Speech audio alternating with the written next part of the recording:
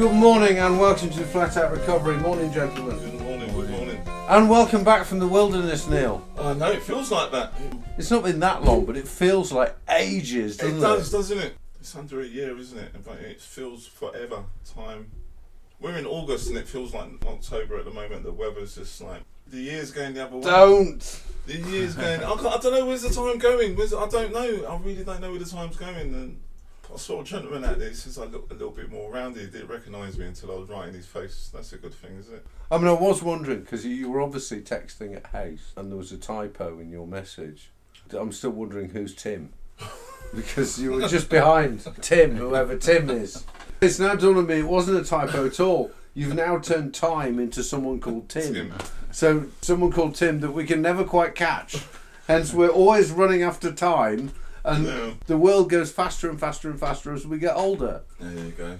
And you know what? I was very conscious about that text. I didn't want to say I was running late. No. I was running behind, if there's such a thing. I was running behind Tim. Being a little bit late is part of the course, isn't it? We've had that one before. Yeah. But yeah, it's really good to be back in the room and just feeling like, this is a big part of my recovery. Celebrating Richard's 6 years, like I said, he'd be able to wear his long trousers next year, be getting long trousers. Well, from, absolutely. I mean, it's scary how quick it's gone, really. And looking at the number, and looking at the year, looking at what's happened since, looking at how much has happened in that time, and looking at the fact that I have stayed sober irrespective of what's happened in the course of those 6 years, because I've had quite a lot of life events. But it just shows it works, doesn't it? Because there are plenty of things that I could have just said, oh yeah, it's because of this, because of that. But no, you don't actually need to. You don't need to. When the head's telling you to take a day off for good, to make it a little bit better, to make this day a little bit better sometimes, and the other... That said, I mean, at some point over this, I'm going to have a me day and go and see Barbie in the cinema. That might send you out the No, the thing is, I need to take a day, right? This means I can do Barbieheimer, right? So I can actually do Barbie and Oppenheimer. And I'm reliably informed by a friend of mine that Barbie is a pleasant surprise. I've known a few people who've gone just over this weekend, and one of the people was taking videos of herself. Grown woman, a very grown woman, acting like Barbie. And maybe there'll be a spate of it, copycat stuff of people wandering about like Barbie and Ken. Yeah. Well, we're not having a Ken on our podcast. No Kens. I was thinking about this because I had to go to the doctor's yesterday to go for the annual MOT. And of course, go and get this totally irrational fear. But you're obviously totally irrational something's definitely fear. wrong. Something's definitely wrong. Someone's got... Oh, I couldn't sleep last night. I must have been sweating. Oh, God, no. What have I got? What have I got? What's wrong? I bet my weight's gone. I bet this has happened. I bet there's something wrong with my blood pressure. There'll be something else. And then this nurse takes me in and she does all this stuff. And she takes 4 vials of blood. She said, yeah, fine. And to come down from all this massive built-up... Anxiety, yeah. Crazy anxiety. And of course, I don't know what the results of the bloods are yet. And then I thought, well, maybe I could go and see Barbie. Because I had a few other tasks to do. I got to Solihull. I was doing the other bits. I knew I had to go back up to the bank in Sheldon and we'll do all sorts of things I've got to do. And suddenly I saw this trail of small children all headed for the cinema. And I thought, oh shit, it's the summer holiday, isn't it? I can't go at 11 o'clock in the morning into a film screening on my own with children like that. I think, right, no, if I'm going to go during the day, I need a disguise because I can't go into the cinema full of small children if I'm just like this middle-aged bloke sitting on his own. I need a moustache, I need a beard, I need a wig, I need to do myself up so I look like someone else. Kidnap someone's child. And I need to borrow someone's small child to make it look like I'm sort of a model, just anything. Well, we've got a big doll at the theatre with de-articulated limbs. I could dress her. It's about 4 feet tall. So if I dressed it up properly and made it up, then... No, I'm not deranged. It's not a doll. This is human. And no, she doesn't speak. But that kind of thing, this woman of age, she went there and she sent little videos of her and, I don't know, like you said, that little model thing, she's standing next to it and taking pictures. And I was at a festival the other day, Fat Freddy's Drop. Have I got it right for the first time? Yeah. What a band. I knew nothing of them until this. And at the end of the set, the gentleman said something which just, I had to stop. And he said, it's never too late to have a happy childhood. It just went like, boom. I literally had to say like, wow, what a statement. What a lovely little way just to end a really good evening and something to really think about. Because, you know, people always kind of get these little mantras around, you're only as old as you feel you are and all that kind of stuff. Yeah. But I felt the way it was said, I think like I was having a really good time, so it just, I really heard it. I just said it's so true. I know people go through some stuff growing up, which is not nice. It's sad. I'm big on this word of responsibility though, you know. And this transitional stuff that we're going through, this change, initially one day at a time, continuously, not put something in us which we know is not going to benefit us. But also part of that change is to break free of loads of little things, because my little traumas, minimising them there again, my little traumas, what held me stuck in certain negative viewpoints of self and the world and all that, led to substances and alcohol and everything else being my solution. And when he said that, I just said, yeah, there you go, responsibility. I heard responsibility when he said that. And Barbie is a fine example. I came along to one of your pantomimes, like what you produced.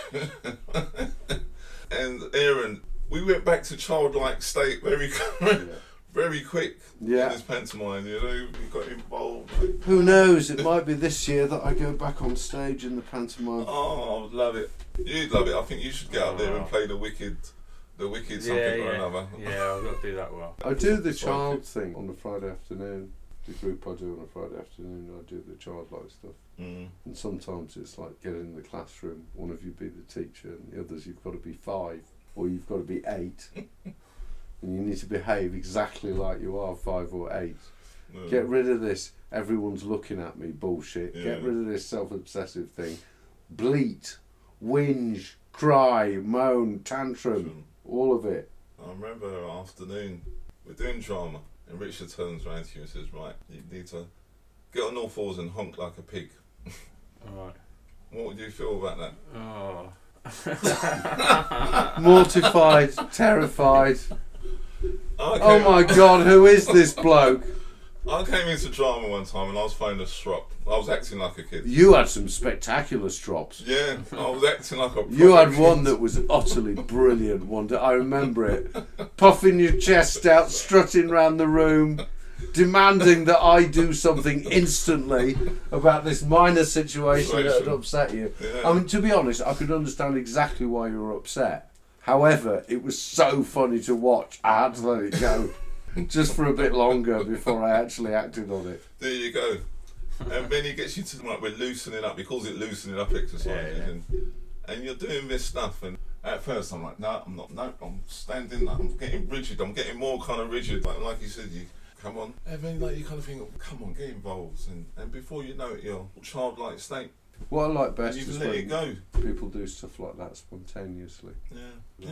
It's really a form of... Well, it's all the letting go, isn't it? And I think even over time, there are times when I struggle to let go of certain things.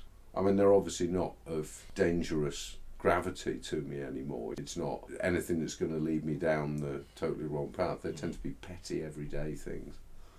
But I still have to go through the process again and again and again. And I have to go through the process with people, and I have to go through the process with situations again and again. It's just I'm far more adept at dealing with the little stuff than I used to be. Because what I used to do was turn the little stuff into something massive and try and keep all the big stuff hidden away in a cupboard somewhere. But of course you reach the point where the cupboard gets full and falls over. And that's it. That analogy around the elephants charging it, you could see that blatantly. You get out of the way because you don't want to be knocked over by the elephant, but that small stuff, the ants swarming all over you. Especially flying ants the last week or so. Did you get a take on them flying ants on Friday? There's God all over, weren't they? Oh my gosh, they were down my back and everything. I was at the bus stop like, and they must thought I was having a jig or something. I was fighting them off. Yeah, it's paramount to my well-being. I'm aware of this stuff and keep going through it, like you said. And sometimes it can be tiring. It can feel tiring. I'm here again. And especially like when you know you're acting out a little bit around this, come on, let it go. It's not a big thing. But When I came into recovery, right, I didn't know much about it. They'd say, oh yeah, you've got to do a few groups. They were kind of vague about what we had to do. Yeah, So if do you reckon if they'd have told you, if, you know, when you came into treatment, did they tell you you'd have to be like doing stuff like that? Or well, do you think you would have gone in? No, but I remember, Aaron, like going into treatment first time properly like, over 13 years ago, and I remember vividly jumping on the train at St Pancras Station and saying to myself, whatever these guys told me to do, I'm going to do. Just like, I've had enough of this life, I can't take it no more. And I felt at that time it had stripped everything from me. And getting up to this treatment centre, and it was around Christmas time, it was November 19th it was, and they were rehearsing for a Christmas play. And all of a sudden they said, right, Neil, you've got this part and this part. And I think if you put the two parts together, it was about 7 lines. And I'm frozen in fear again, right? Like holding onto the seat, thinking, I can't do this. And then I remembered what I said to myself on that train journey.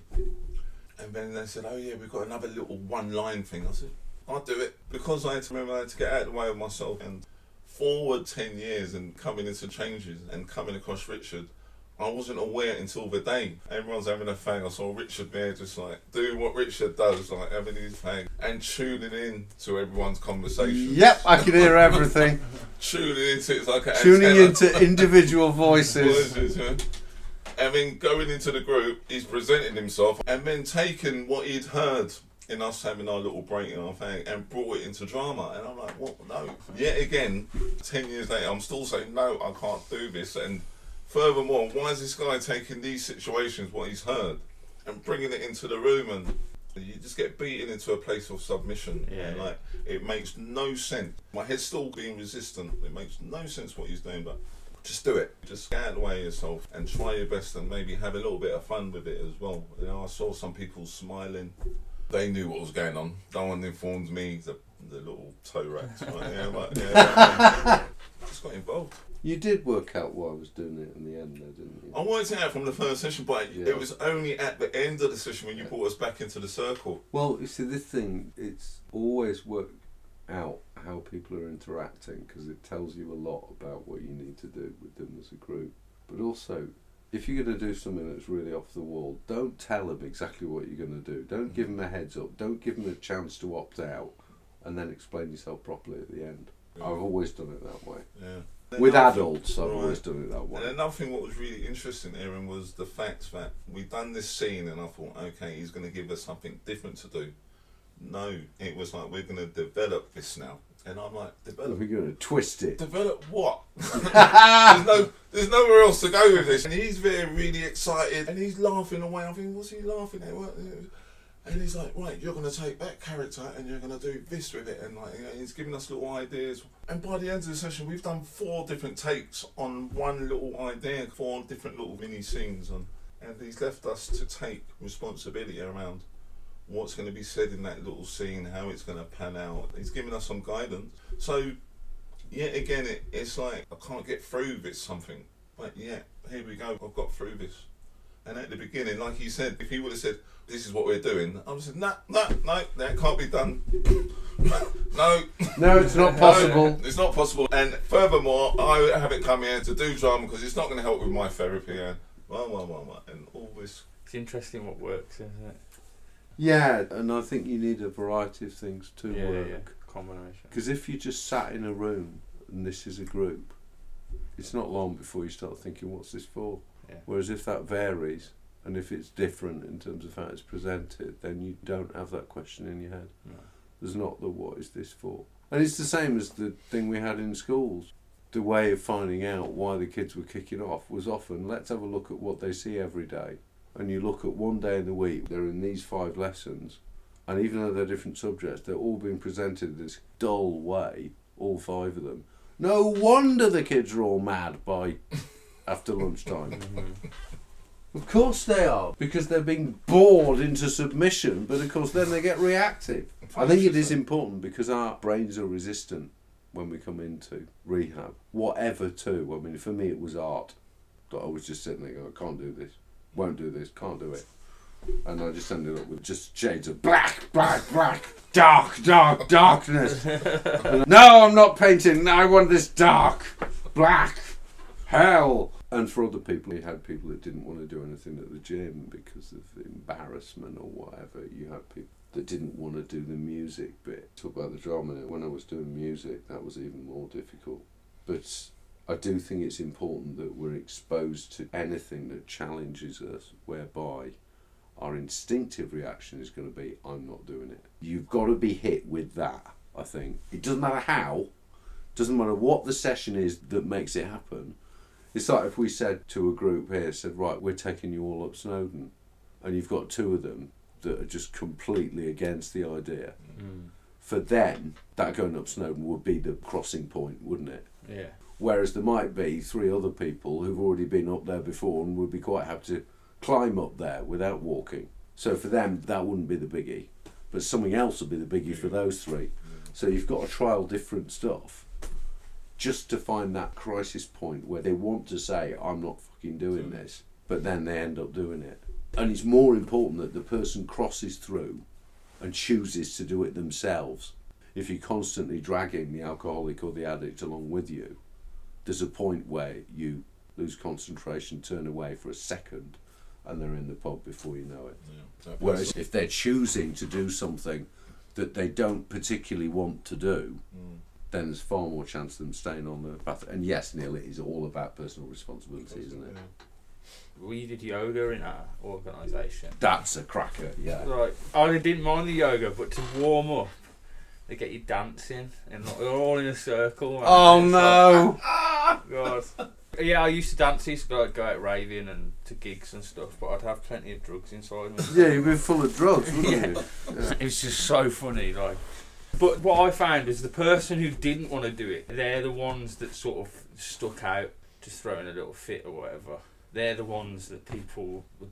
No one would hold it against them apart from like the facilitators, I guess, just for not taking responsibility. But yeah, they stick out more than the people who are actually doing it. And it's incredibly obvious if you're facilitating a group, if someone is disengaged. If there's one or two people in a group of 8 or 15 or even 30, anyone that's disengaged just sings to you. It's like they've got the big lottery hand over them. Yeah. With addicts and alcoholics, because we don't have desks and tables and everything in the way, you can tell by body language whether people are engaged or not. And something like dancing before yoga, that's a real icebreaker, that is, isn't it? How many people do you normally get just sitting in the corner going, no! I'm traumatised. You're asking me to dance. What? I've been traumatised by yoga. Do you remember when it first being asked to dance? What was it? Palpitation? Was it cold sweat? Yeah. I just looked at the floor. The instructor was quite pretty, so that helped. Yeah. Just looked at the floor. Marvellous. The instructor was fit, so I really engaged with it then. I gave it a go. It encouraged me to give it. She persuaded me. I felt like an absolute tit, to be honest. It was just like, I've got to do this. Like Neil was saying, like when I came into recovery, I was so desperate. I just do it. I'll do anything. I'll do anything. My first week in recovery was, I nearly got kicked out the first week because I started on someone in a group, and then that's when I got challenged. And if I hadn't have got that straight away, then I wouldn't be sat here today.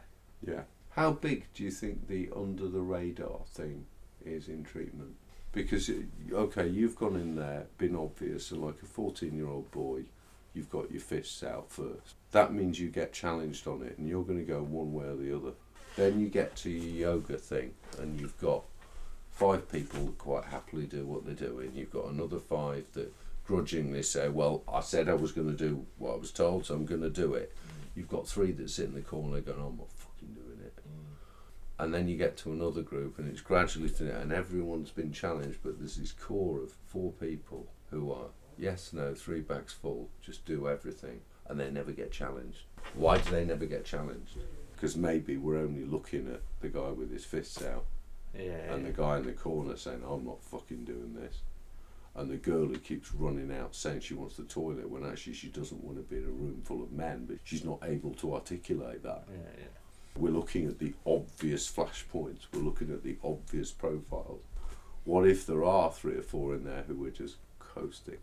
No, I have actually seen that. They'll share in every meeting, and it looks like they're really enthusiastic about everything that they're doing. And then 3 weeks later, they're running off to Manchester to take crack.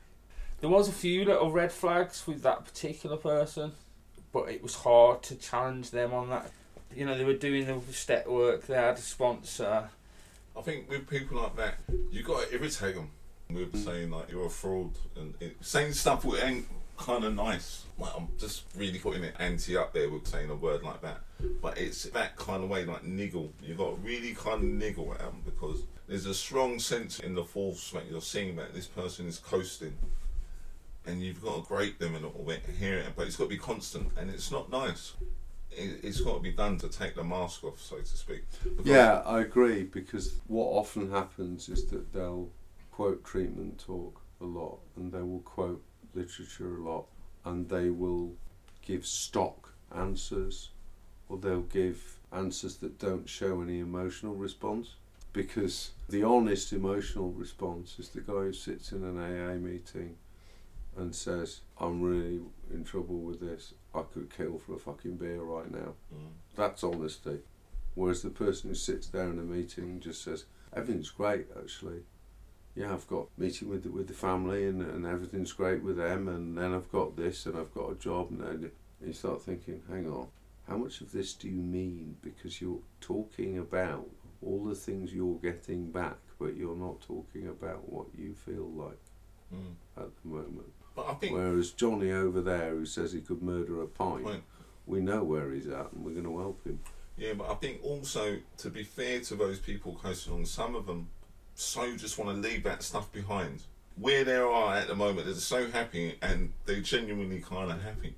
Does that make sense? They are all right and everything's right, but it's not all right. Because they don't really know what's not right at the moment. Yeah. But when they're sitting with themselves, I think where they sell themselves short, people like that, like, and I'll look back at my experience, and I think, yes, I've been one of those people where, like, in a sense, just not being able to verbalise how I feel. And when I am doing it with people, I feel that they're not really listening to me either. Like, it's not heartfelt, because they maybe see me smiling all the time, so they got that in their psyche. But I think there's a lot of people just, like, they don't know how they really feel, and they don't know how to express that. And that's a big thing all in itself. That's where, just like you got to go do all those different variations of different kind of therapy things, so the drama, the music, the yoga, the this and that. Sometimes, like with these people, you've got to keep tapping in loads of different things until they finally say like that. Because most of the time it's an ego thing. And for me, it's evidence of an emotional response is what breaks it down. Yeah. Whether it's anger, whether it's sadness, whether it's loss, anything that's clearly an emotional response. Because someone who's coasting because they've got to a point and they desperately don't want to go back to where they've been, there will be something that will set them off emotionally. It's when people don't set off emotionally, no matter what you throw at them, that's when I smell a rat. It's when I hear people talking about acceptance, but they sound like they've never accepted anything, because it's at the core of any form of denial, is people talking the talk and saying, yeah, well, I accept that this is going to happen, and yet everything they're doing and saying doesn't suggest that they're accepting it, and they give themselves away with little things sometimes. It's like you were talking about the dry house environment the other week. It's very difficult in that context to challenge someone who appears to be doing all the right thing, because you have it drilled into you in that environment that it's when people do things that are obviously off that you have to do something about it, whether you tip off anonymously or whether you directly say it in a group or whatever. But what you're not encouraged to look at is when people are just ticking a box. I can understand why rehabs don't go hell for leather on that, because of half the people that look like they're ticking a box, they're actually doing the right things. They're not quite found it yet, but the other half are faking it. I suppose a rehab has to accept that some people are going to fake it. What a thing to manage. Yeah. No, I really tip my hat to these people who, for years upon years, stick in that environment of that career path, that profession. I really do, because there's a hat what you have to wear. I think it's a multi-hat in it. It's like made from many different multitasker's hat. Yeah. I wonder how that would look. We should design one, shouldn't we? It's a difficult one, and I think like sometimes, you have to allow people just to kind of get to that point, like you're saying, that emotional point. With me, it was this thing where like I get this damning feeling, this inferiority around, like no one likes me, and there's no evidence that no one said anything like that. But when I'm sitting with myself of an evening time, waking up of a morning time, and especially, and it's something which has just been entrenched in me because of my behaviours and what I've done. Like obviously people are going to have a little bit issue with me. I really put it in a deep-rooted thing. I heard someone talk about, I've installed it into my marrow kind of thing. It's that deep. Throwing that into people's faces and them kind of saying, no, Neil, don't be sick. It's like, you don't understand. And I think a lot of people, like we talked about, you're waiting for that emotional response. A lot of it's, I think it's on that borderline. They don't feel good about themselves and they put out this false projection. It's not false projection, it's just trying to be normal. I think they're just trying to assimilate normal, some of them. And some people are putting a projected version of themselves out and they don't even know they're doing it. And they don't even know that they're doing it, and they construct a new one for being in rehab, which is different from the ones they've had before. And the saddest thing of all is that you can have people go through that, go through the motions, do all the right things, and then apparently to everyone around them inexplicably relapse. Didn't see that one coming. It's very hard to impress on someone else the need to feel everything that you're doing, whether you like it or not, in the course of that journey into admittance and acceptance, and then looking for help because you need it. How do I say to someone else, when you do that step 3, you should feel like you've been hit around the side of the head by a huge wet fish. Maybe not that, maybe clumped with a snooker cue, but you should feel a real moment when it hits you, what that really means. It should be boom! And how do I impress on someone how? I said, look, it might not feel the same for you as it did for me, but if you don't feel anything, we might have to look at it again. And this is not about God. I knew one guy, I remember him saying, I don't need a sponsor, I've got God. So when you sit down with God for your weekly, bit of work. By the way, has he got leather settee? Has he got poofs? Has he got footstools? Has he got a nice nest of occasional tables in his front room? What's his patio like? What's his conservatory like? He must have a lot of conservatory space. How do you travel up there to your weekly meeting with God? No, actually what happens at your weekly meeting with God is you sit in a room by yourself and you tell yourself that you're right about everything. That's what actually happens, isn't it? Look, you need to separate this thing of religion as church and of spirituality as 12-step.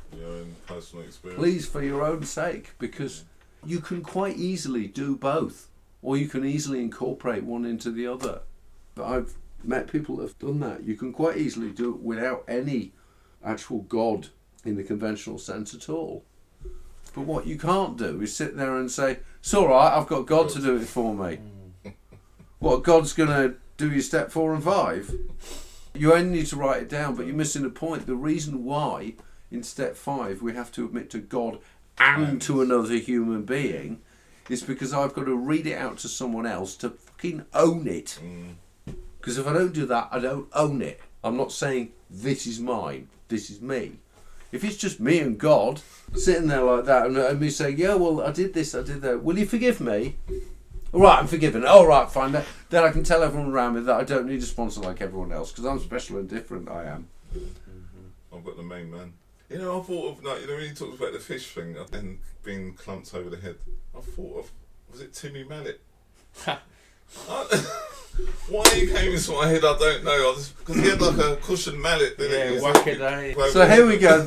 This is an instructional video on step 3. When you do it, what should happen is out of nowhere, Timmy Mallet should appear and hit you with his mallet. Yeah. And I think what it was, the reason why, because I thought about him as well, was because I saw him at a fun fair with my son. And what was he doing with your son? No, I was with my son. Right. I was with my son and I was at a fun fair and I see him and I was like, there's Mallet. And my son was so small, he didn't really know who he was, but I'm excited. And I've gone like, hi, and he looks at me like, he looked like, please just don't, I'm just trying to enjoy the day. And I thought, the miserable sod, because I wanted him to be that excitable, man who hits people over the head with a mallet. Like, and he just wasn't. I struck gold on that one when I was 6. Yeah. My uncle, who worked for Radio 1 at the time, got me to Cheggers Place Pop. And there I am, expecting all that. And Cheggers came and he gave me a hat. He must have been about 18 or 19 at the time, because it was when it started. And he was just the same as he was on the telly. Bats off the walls. What I later came to realise, he was probably pissed. Because, bless him, Cheggers was, of course, one of us. One of us. A mate of mine ran into John Cleese eating chips on a beach. And he was just completely objectionable. Everyone's got a story about meeting someone who's in the public eye, and they turn out to be absolutely not what you're expecting. Yeah, burst your bubble. Or identical.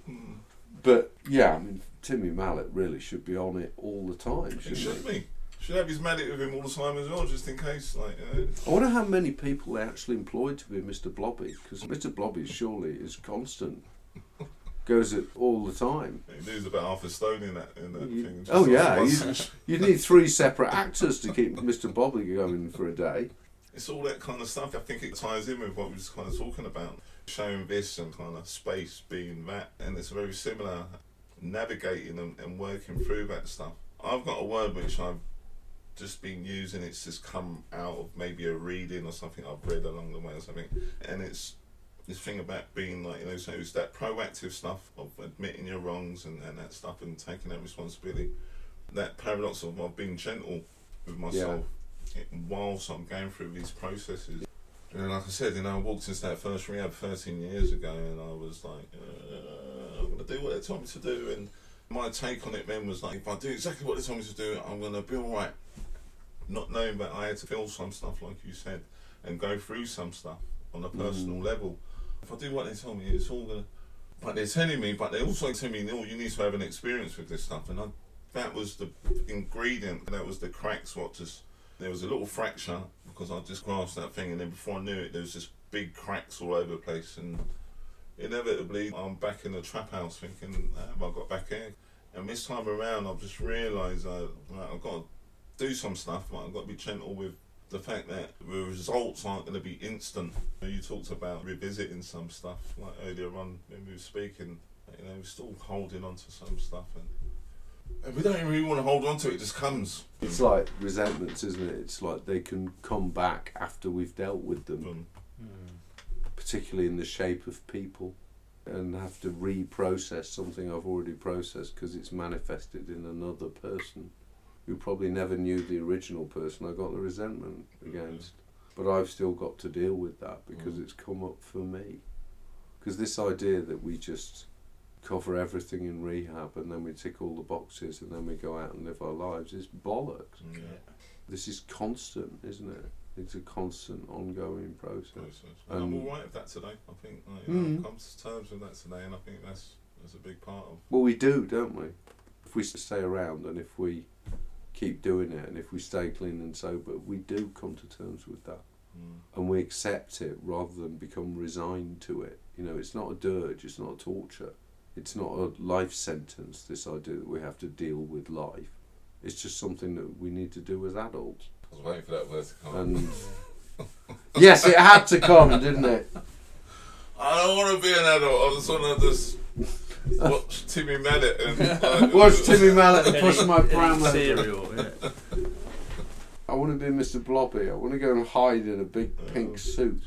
And I want to go to see Barbie, but I can't go because it's school holidays and I've got to find somewhere. Well, those kids gonna say, I need a disguise. I'm gonna do it. I'm gonna go. Okay. I'm gonna go to Barbie and I'm gonna go to Oppenheimer because I want to see both. However, I'm just gonna have to see through my ridiculous, self-obsessed. Oh, all these little kids are looking at me. They're not. They're looking at Margot fucking Robbie, not me.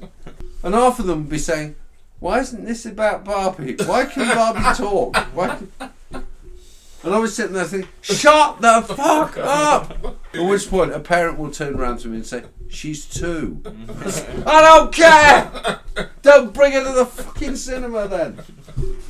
But no, I have to get over that one. and I'll have to just go in and watch it. And okay, I'm not going to go as far as a disguise. It was just a thought, but I will probably try and go at 10 o'clock in the morning because there'll be fewer small children than there will be at 3 in the afternoon. Small children do get up pretty early. Yeah, they do. About that. But it's a question of what would be ideal for the parent, I suppose. Look, what's going to watch them? Would the parents prefer to take their small children at 10 o'clock in the morning or at 2 or 3 in the afternoon? If we're getting scientific about it, I think 2 or 3 because they're hoping it's going to tire them out. No. That would be my thought. I would be looking more at the sort of mid to late afternoon. Depending on how old your kid is, you don't want them napping in the day because they won't go to sleep at night. And then you'll have a There's also a possibility they might be absolutely hyper after watching Barbie. And then want to put Barbie on songs on. Because then there's merchandising and all that, isn't there? Yeah, I mean, I presume they can buy an outfit at the cinema. Or if not, at some convenient outlet nearby. And play out a couple scenes when they get home. Like a couple scenes.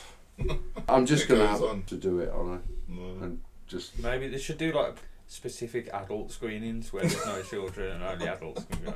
When I was at university, and we discovered this way at the York multiplex, whereby if we bought one ticket at the beginning of the day, they only checked your ticket on the way in from the ticket office. Once you were in the complex, they didn't check your ticket again. So we'd buy one, take a packed lunch, and stay there all. Go and see all the movies. And we almost got found out one night. Because he looked, and the only thing that would time right before Reservoir Dogs, the only thing that would fit was The Lion King. And my friend, and he said, "We're 3 blokes, we can't go in there, they're going to think we're gay." And the other guy with us goes, "Worse still, they're going to think we're having a threesome." I said, "Look, they're small children, they're not going to think any of these things. Just because we're 3 men doesn't mean we're automatically got to be gay. And also, just because they're 3 doesn't mean it's automatically about sex. These are small children coming to watch a film. It's going to look a bit odd. Yeah, 3 blokes going in like that." And I'm doing the same thing, aren't I, with Barbie? The idea that all these small children are actually bothered about one middle-aged bloke who's obviously got nothing better to do coming in to watch their film. Wear like a press pass or something. Like a film critic. Birmingham Gazette. Actually, a press pass would be brilliant, wouldn't it? Yeah, Birmingham Gazette. I can print myself one that just says press. They might even give you a bit of popcorn for that as well. You could make your own, actually, couldn't you? Yeah. I'll make my own press pass so I can go and see stuff that's for kids without fear of embarrassment. Just reviewing. Well, I think it's a case in point, though, isn't it? That there's the part of me that resents the fact that I always prefer to go to the cinema in the morning because hardly anybody's there. And because hardly anybody's there, it means I actually get to watch it. And I'm unreasonably saying, how dare these small children spoil that for me? When that film is for everyone and it is slaying the box office. I will go and I will stop being ridiculous and pedantic and being secretly scared of 3-year-olds. What if one of them talks to me? "Why are you here?" "I've just come to watch the film." So if one of them come up and called you Ken. Oh God. Mum, there's Ken! Yeah, my name's Ken. Yeah. I can do. Looks like Ken, Mum, there's Ken. Well, thankfully I don't look like Ken. Like 3-year-old. The perspective of children never ceases to amaze me, and the perceptions of children never cease to amaze me. It's a beautiful thing. But it's funny, isn't it, how these things come up every day. It's like, for a normal person, I very much doubt that they'd have the reaction to the idea of going to Barbie at 10 o'clock in the morning like I have. Normal people don't react like that, do they? I don't know. Or is this an ongoing middle-aged man problem? I can't go and see films about toys unless they're Transformers. If they're Transformers, I can go because those films are made for middle-aged men who want to be 12. And they're made by a middle-aged man who wants to be 12.